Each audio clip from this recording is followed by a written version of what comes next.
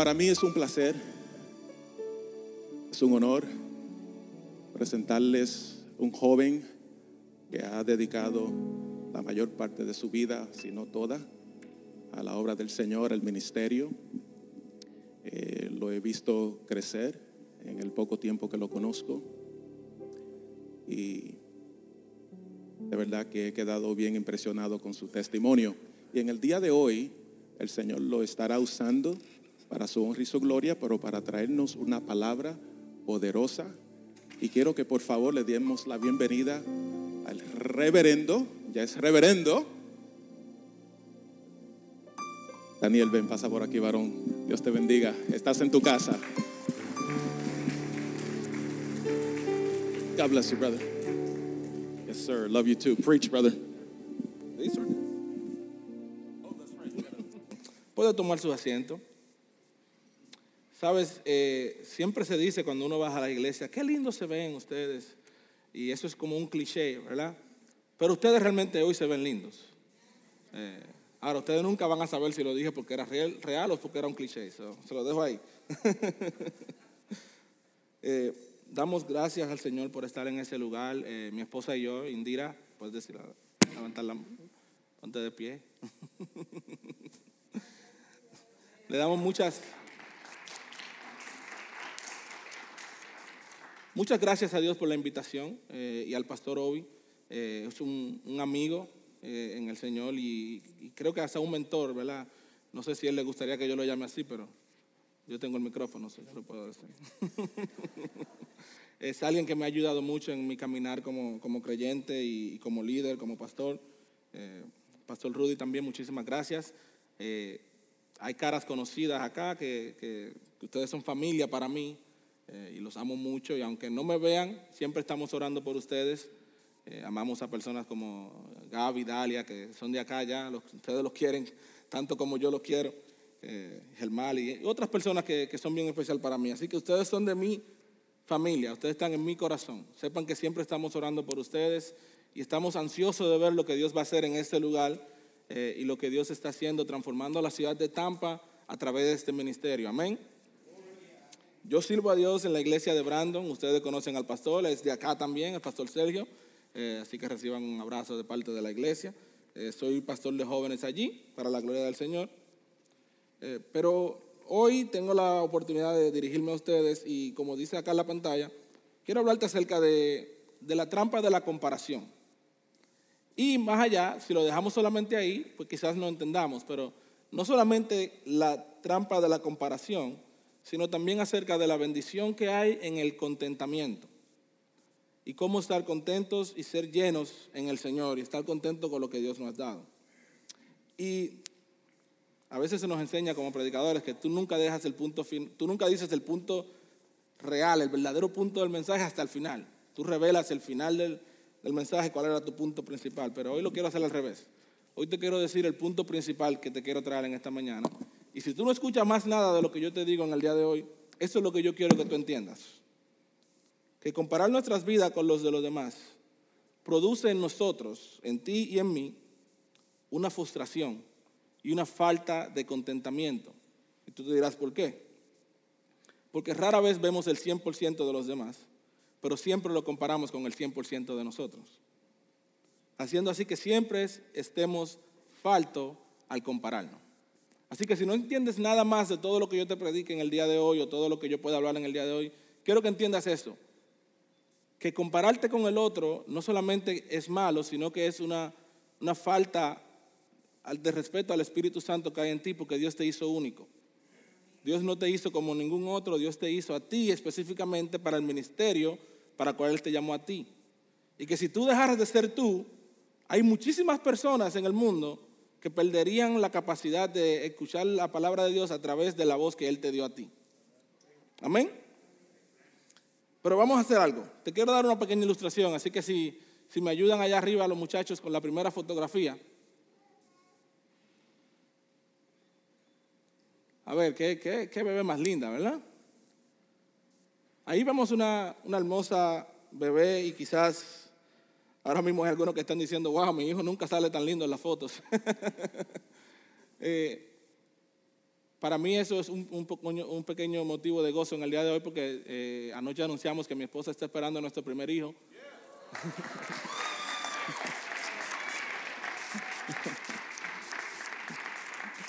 Sabes que ahí tengo que admitir que fallé en mi propio mensaje, porque estaba toda la noche comparando, porque ella lo puso en su Facebook y yo lo puse en el mío.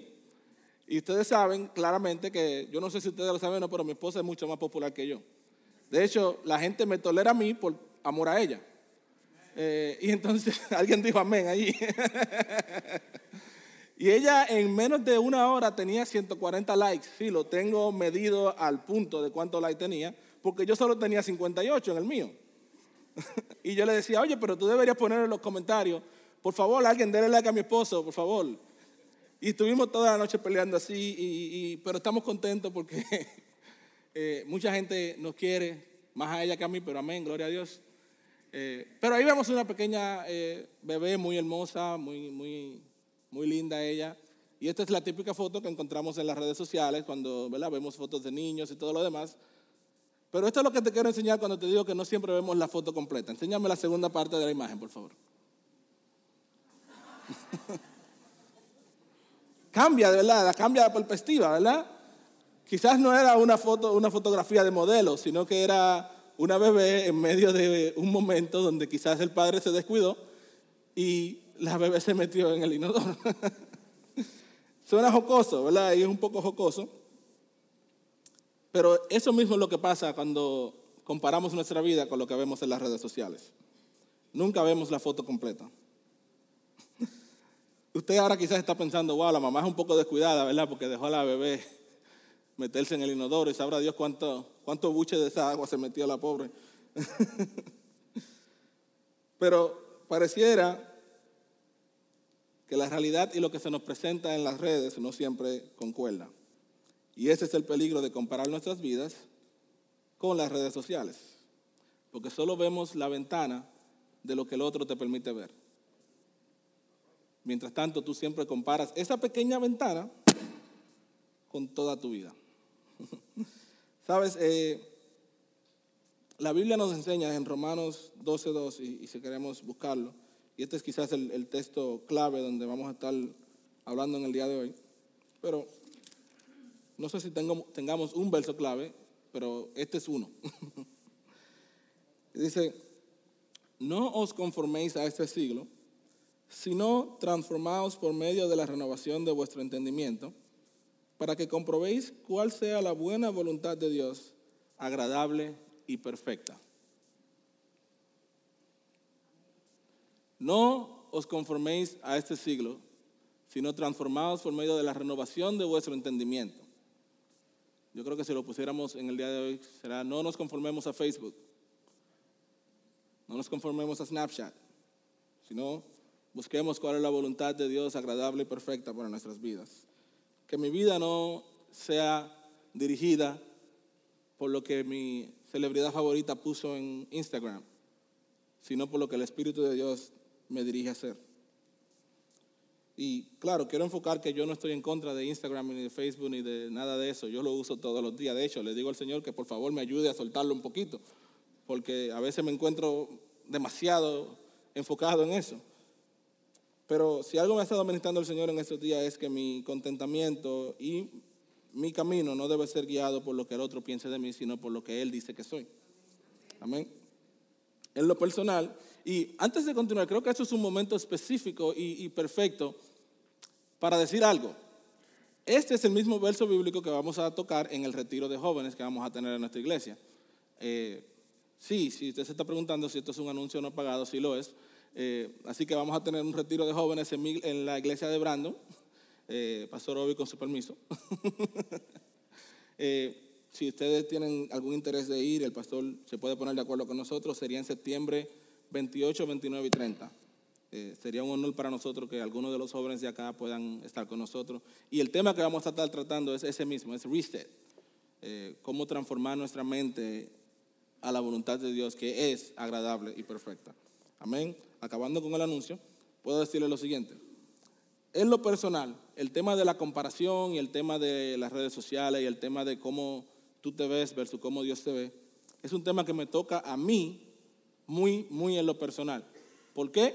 Porque como joven y como quizás muchos de nosotros, yo peleo o peleaba en el nombre de Jesús con la autoestima y con lo que es la depresión. Y por muchos años yo vivía con la cabeza hacia abajo, pensando que yo no valía mucho. De hecho, antes de llegar a los pies de Cristo, yo estaba en una depresión profunda, al punto de pensar suicidarme en varias ocasiones, haberlo intentado en varias ocasiones también. Así que cuando le hablo a ustedes acerca de compararse con los demás, no se lo digo porque lo leí en un libro. No se lo digo porque alguien me dijo, ¿sabes qué? Deberías tratar ese tema, creo que es un tema catchy, un tema moderno. No, se lo digo porque yo lo he vivido personalmente. Peleé mucho con la baja autoestima y peleé mucho con buscar aprobación en el otro. Y es una pelea constante entre lo que Dios nos llamó a hacer contra lo que los demás dicen que tú tienes que hacer. No sé si alguien se puede sentir identificado con esa pelea. No solamente eso, yo soy el único cristiano en mi familia. O bueno, era, porque el Señor nos ha regalado a todos mis hermanos para la gloria de Dios. Pero cuando me convertí era el único cristiano en toda mi familia.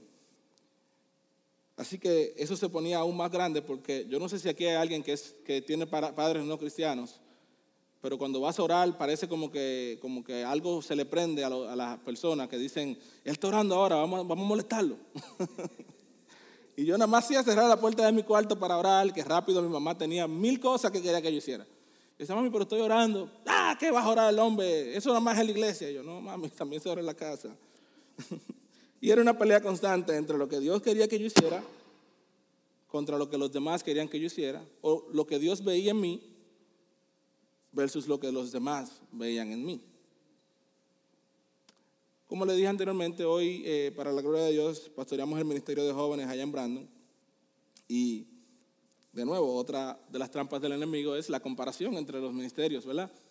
Y Facebook es fenomenal en eso porque, no sé si ustedes se habían dado cuenta, yo me di cuenta gracias a mi esposa, pero hay un botón que se llama apagar las notificaciones. La gloria de Dios está en ese botón, hermano, úselo. Úselo para la gloria de Dios, porque me llegaban notificaciones. Nosotros tenemos servicio los viernes y parece que ese es el día universal de los jóvenes. Todas las iglesias tienen culto los viernes. Y cuando usted tenga un ministerio de jóvenes pequeño, ¿verdad? No es un ministerio de jóvenes de una iglesia, mega iglesia, ¿verdad? Siempre te llega el video de la iglesia más grande del barrio y de cómo fue el ministerio de jóvenes de ellos, y ellos tienen vejiga que tiran desde el altar y regalan lo otro, y tú dices, Señor, ¿y yo qué hago aquí? Porque nosotros no tenemos eso. Y tú ves el ministerio de jóvenes que ya va para la tercera vez en 3 meses, que se triplica de asistencia, y tú dices, bueno, el mío estamos teniendo un avivamiento al revés, estamos perdiendo personas. Y te preguntas, Dios, ¿estoy haciendo algo correcto yo? ¿Seré yo el que estoy mal o qué? Y te cuento esto para que tú sepas que yo no te estoy tratando de condenar con el mensaje que te vengo a predicar hoy, sino que te estoy tratando de edificar. No te hablo desde un punto de condenación, sino que te hablo de un punto de experiencia para que juntos Dios pueda hacer algo grande en nosotros. Amén. Y puedes caer en lo que es la trampa de compararte. Y entonces te deprimes porque ves a todos los demás alrededor de ti que tú crees que están mejor que tú. Y la palabra clave ahí es tú crees. Porque conociendo a pastores de ministerios de jóvenes mayores que los míos, o hasta de iglesias mayores que las de nosotros, te podrán decir que quizás el tamaño no es un... O sea que mientras más grande tú eres, más problemas quizás tienes. Pero nosotros vemos eso y creemos que mientras más grande eres, más fácil va a ser. Pero esto es lo que yo conozco y esto es lo que me ayuda a mí. Es entender qué carrera estás corriendo. Es entender si tú estás en competencia contra el ministerio de al lado, o quizás contra el hermano de al lado, o si estás en competencia quizás con los números del año anterior, o si estás corriendo la carrera que Dios tiene para ti. A mí me ha ayudado mucho en este camino a entender que Dios no me ve como un número de personas que yo tengo los viernes en mi ministerio de jóvenes. Que Dios no me llamó a contar personas, sino a cambiar vidas. Y que mientras yo esté cambiando vidas y mientras yo esté haciendo la palabra de Dios, no importa cuánta gente vaya, no importa lo que esté pasando, porque la gloria de Dios va a estar llevada. Entonces, eso me ha ayudado a mí. Y quizás a alguien aquí en el día de hoy tiene que entender que tú estás en el lugar donde Dios te tiene, no para contar personas, no para cambiar números ni nada por el estilo, sino para llevar su gloria. Quizás hay alguien aquí que dice, wow, pero yo quiero estar en el ministerio y Dios no me permite estar en el ministerio porque el trabajo y esto y lo demás. Pero quizás tú tienes que entender que Dios quiere que tú hagas el ministerio en el trabajo. Quizás Dios te tiene en el trabajo porque tú eres la única luz en medio de la tiniebla que es tu trabajo. Y quizás es momento de que digamos, en vez de compararme con aquellos grandes ministros que vemos en Enlace y en todo lo demás, ¿por qué no soy luz donde estoy? Amén. Pero quizás usted dice, no, mi problema no es el ministerio. Si soy honesto, mi problema es que yo me pongo a ver Instagram y mi esposa y yo a veces vamos back and forth. Yo le digo, oye, pero es que tú estás demasiado tiempo en el Instagram y siempre estás viendo a La Chapelle y qué sé yo, cómo se llama, la de Univisión o la de Telemundo. Y esas personas, wow, a veces tienen una vida que yo digo, Señor, ayúdame porque yo no puedo competir con eso. Y quizás el problema que tenemos en el día de hoy es que compararnos con los demás es lo que nos detiene en nuestra carrera como cristianos. Te explico. Quizás es tu trabajo. Quizás tú mira Facebook, mira Instagram, mira las redes y tú ves a tus mejores amigos cambiando de trabajo, teniendo promoción, aumentando de sueldo. Y tú dices, wow, yo estoy en la misma posición, en la misma compañía hace 10 años. Y la última vez que le dije a mi jefe que me aumentara el sueldo, me dijo, ahí está la puerta. O quizás es tu relación, tu matrimonio, tu noviazgo. Quizás tú ves en Facebook, o en Instagram, o en Snapchat, o en todas las redes, y tú ves esas personas que a veces yo digo, Señor, Dios mío, ¿por qué no se les descarga el celular en el momento que van a tirar la foto?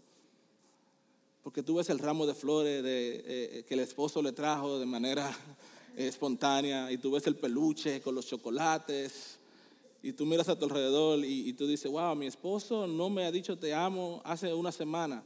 Y quizás la semana que me lo dijo, quizás yo no entendí, a lo mejor me dijo estamos, yo entendí que fue te amo. No entiendo. Y quizás te ves en ese momento y dices, Señor, por favor, llévatelo porque te lo mando. Porque mira lo que estas personas le hacen a sus esposas o esposos. Y este hombre a mí nunca me ha llevado ni siquiera a comerme un Big Mac.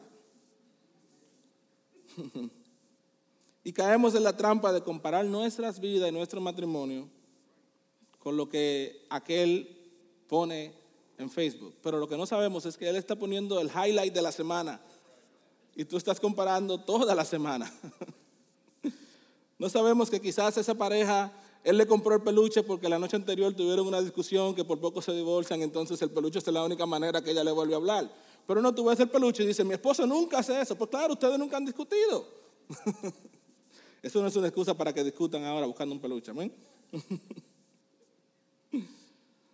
Pero caemos en esa trampa, porque la realidad que vemos no concuerda con la realidad que se nos presenta en la computadora y en el internet. Y si nos damos cuenta que la sociedad en la que vivimos hoy, claro, pastor, esto no se ve acá, sino en las otras iglesias, sustituimos la gratificación inmediata por la intimidad a largo plazo. Sustituimos un like por un verdadero amigo. Y es semejante a aquel hombre o mujer, ¿verdad?, que le es infiel a su esposa porque dice, es que mi esposa solo me da el 80%, voy a salir y voy a buscar el 20%. Pero entonces pierde el 80% porque se queda con el 20%. A veces hacemos eso en las redes también nosotros, ¿verdad? A veces buscando gratificación instantánea nos damos cuenta que como sociedad estamos más alejados el uno del otro. Y que comparamos nuestra vida con aquel y con el otro y con aquel, pero nunca encontramos contentamiento en el Señor. Al final terminamos con mucho menos de lo que teníamos. De igual manera, cuando miramos la vida de los demás, como te decía anteriormente, solo vemos una fracción de la realidad. Porque en las redes sociales solo ponemos las altas. Yo no sé ustedes, pero cuando yo estoy en mi momento más débil, yo no me tiro un selfie y lo pongo en Facebook. Yo lo pongo cuando voy a Disney, quiero que todo el mundo vea el muñequito de Mickey Mouse atrás, o cuando me estoy comiendo la comida más buena que me he comido en la semana. Pero cuando se me quema el arroz y el pollo me queda salado, yo no le tiro una foto y la pongo en Facebook. Amén, si usted lo hace, usted es mejor persona que yo, pero yo le estoy diciendo que yo no lo hago. Yo solo pongo las cosas buenas. Y solo leo las cosas buenas, yo no leo mucho de las cosas malas. No sé si quizás mi Facebook está dañado y tiene un virus, pero a mí no me llegan las cosas negativas de las personas, solamente me llegan los momentos altos. Son pocas las personas que traen su peor momento a las redes, porque todos quieren traer su mejor lado. Todos quieren, como le dije, la gratificación instantánea, like, el corazoncito, porque ahora Facebook lo puso que puede poner corazón y todo lo demás. Y hay algunos que solamente pretenden a través de las redes escapar de su realidad. Buscan un escape de su vida de dolor. Algunos usan las redes sociales para escapar a un mundo de fantasías. Entonces lo que vemos ahí no solamente es no realmente la realidad, sino que es completa mentira, es una fantasía. No digo que todos, pero algunos es eso. Entonces, ¿me estás entendiendo cuál es el peligro de vivir nuestra vida basado en lo que vemos allá afuera o lo que vemos en las redes? Porque Facebook o Twitter o Instagram o el Messenger o todas esas cosas no deben definir quién tú eres. Lo que hizo tu celebridad favorita la semana pasada no tiene que tener ningún tipo de consecuencia en tu vida en el día de hoy. Yo entiendo que quizás ella sacó la colección de último modelo de trajes de baño, pero estamos en otoño, no tienes que ponértelo. Puedes esperar el verano que viene, no tienes que hacerlo ahora. Si comparamos nuestras vidas con aquellos que están fingiendo, entonces caemos en lo que el enemigo quiere que caigamos. Es que nos enfoquemos solo en lo que nos hace falta y no en lo que tenemos. Somos verdaderamente como aquel hombre que se fija en el 20% y deja el 80% que le da a su esposa en la casa. Mi esposa me da el 100% por si acaso. Hay que buscar los puntos. Pero usted dirá en el día de hoy, eso está perfecto, pastor, qué bueno, pero entonces, ¿cuál es la alternativa? Algunos dirán, oye, pero todavía han hablado de la Biblia, ¿qué pasó aquí? ¿Qué dice Dios acerca de esto? ¿Qué dice el Señor acerca del contentamiento? Quiero que veamos lo que nos dice Hebreos 13:5. No tienen que buscarlo, no se preocupen. Yo se los voy a leer, si lo tienen en la pantalla mejor, si no, tampoco se preocupen. Hebreos 13:5 dice lo siguiente: sea vuestro carácter sin avaricia, contento con lo que tenéis, porque Él mismo ha dicho, nunca te dejaré ni te desampararé. ¿Sabes? Dios ha diseñado en ti todo lo que tú necesitas para vivir una vida de contentamiento. Te lo diría de esta manera: Dios ha puesto en ti todo lo que tú necesitas para cumplir el llamado que Él te ha hecho. No para cumplir el llamado que te ha hecho tu hermano, sino el que te ha hecho el Señor. Algunos se preguntan, ¿por qué yo no canto como canta Lily Goodman? ¿Por qué Dios no te llamó a cantar como canta Lily Goodman? ¿Por qué yo no sonrío como sonríe Joel Osteen? ¿Por qué Dios no te llamó a hacer lo que hace Joel Osteen? Dios te llamó a ser la mejor versión de ti, no la mejor versión de aquel que tú admiras. Entonces, cuando estamos contentos en quienes somos en el Señor, podemos admirar lo que Dios hace en otros sin sentir celos o sin sentir, wow, pero, ¿sabes? Él hace eso, pero Él hace otra cosa mala. Wow, que mucho tratamos de derrumbar la gloria de Dios en el otro porque sentimos celo, porque no la vemos en nosotros. Y de nuevo, Dios te ha dado todo lo que tú necesitas. La palabra de Dios nos enseña que aunque el mundo viva comparándose unos a otros, nosotros, los que somos llamados hijos de Dios, debemos renovar nuestra mente. Y tenemos que poner nuestra mirada en las cosas de arriba. Te decía que esto para mí es bien personal porque yo por muchos años viví buscando aprobación de otro. Yo por muchos años viví comparando mi vida con la vida del otro. Te puedo hablar específicamente de lo que te dije anteriormente cuando mi esposa está embarazada. Por muchos años nosotros veíamos a todos los demás tener un hijo. Tenemos 9 años de casado. Yo no me estoy poniendo más joven.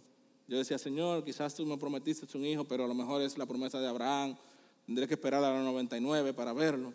No sé, Dios mío, haz algo porque, Padre, si soy honesto, cada vez que veo a alguien que pone en Facebook o en las redes que voy a tener un hijo, yo lo que hago es que apago el celular y le digo, ¿cuándo es el mío? Señor, por favor. Pero Dios es fiel. Y sus promesas no tardan. Y como alguien que por muchos años vivió una vida que no tenía contentamiento, puedo pararme en el día de hoy y decirte que Dios puede cambiar el corazón del hombre. Dios puede hacer que tú pongas tu mirada en las cosas de arriba.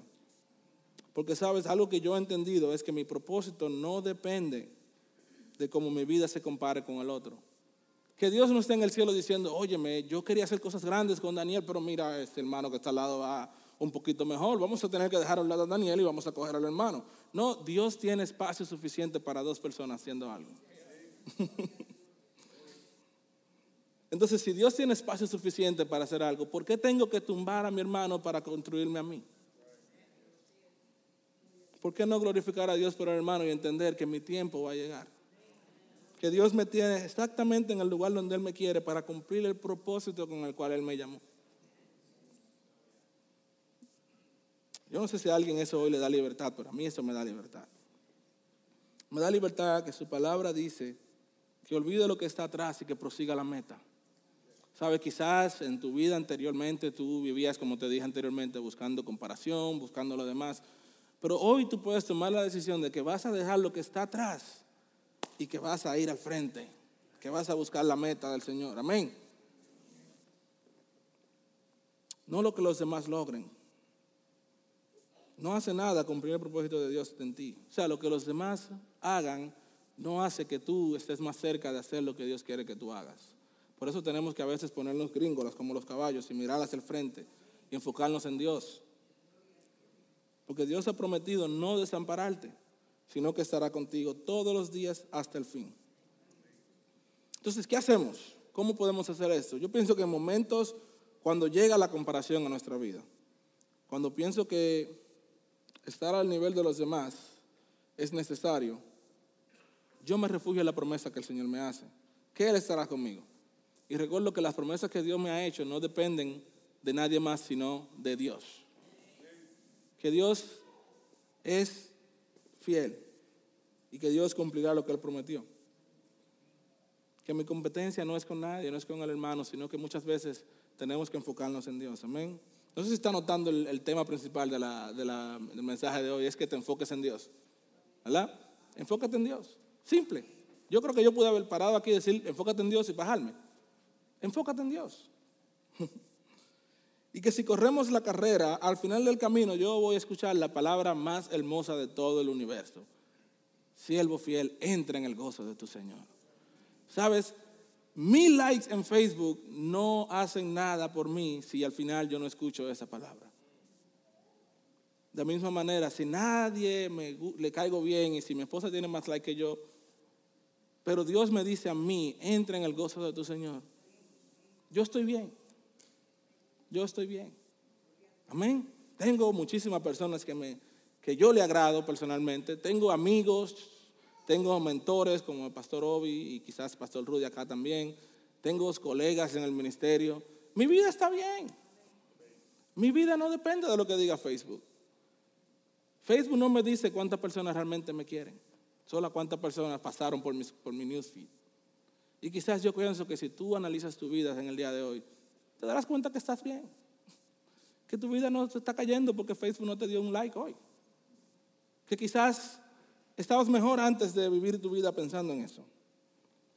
Y quiero terminar haciendo este tipo de pregunta. ¿Qué pasaría si la iglesia Puente de Vida comenzaría a vivir una vida bajo la dirección del Espíritu Santo, bajo una mente renovada? No pensando en las demás iglesias, no que ustedes andan pensando en eso, ¿verdad? Quiero hacer eso claro. Pero no pensando en lo que las otras iglesias hacen, no comparando al pastor con los otros pastores, no pensando en lo que el hermano hace en dicho ministerio, sino entendiendo a lo que Dios nos ha llamado a cada uno de nosotros, olvidando lo que está atrás, siguiendo hacia nuestra meta. ¿Qué pasaría si nos dedicáramos en el día de hoy y dijéramos, Señor, yo voy a servir como nunca antes he servido, yo voy a dar como nunca antes dado, yo voy a colaborar como nunca antes he colaborado, yo voy a proteger a mi pastor como nunca antes lo he protegido, yo voy a orar como nunca antes he orado, yo voy a hacer todo de la mejor manera que yo lo puedo hacer, porque yo he entendido en el día de hoy que Dios me ha llamado a correr mi carrera y no a correr la carrera del hermano? Yo voy a dejar de mirar al hermano que está al lado y decir, oye, pero yo quiero ser el director de los caballeros, así que todo lo que hacen los caballeros yo lo voy a criticar porque yo quiero que el hermano se baje de ahí para yo subirme. ¿Qué pasaría si dijéramos eso? Claro, eso no pasa en esta iglesia. Yo le estoy dando una advertencia para que nunca pase. Amén. ¿Qué pasaría si dijéramos, yo voy a dar recursos como nunca antes he dado? Voy a dar mi tiempo, voy a dar mi espacio, voy a dar mis dineros. Sí, porque el dinero es necesario. ¿Sabe? Dios no nos llamó a quedarnos sentados en una banca.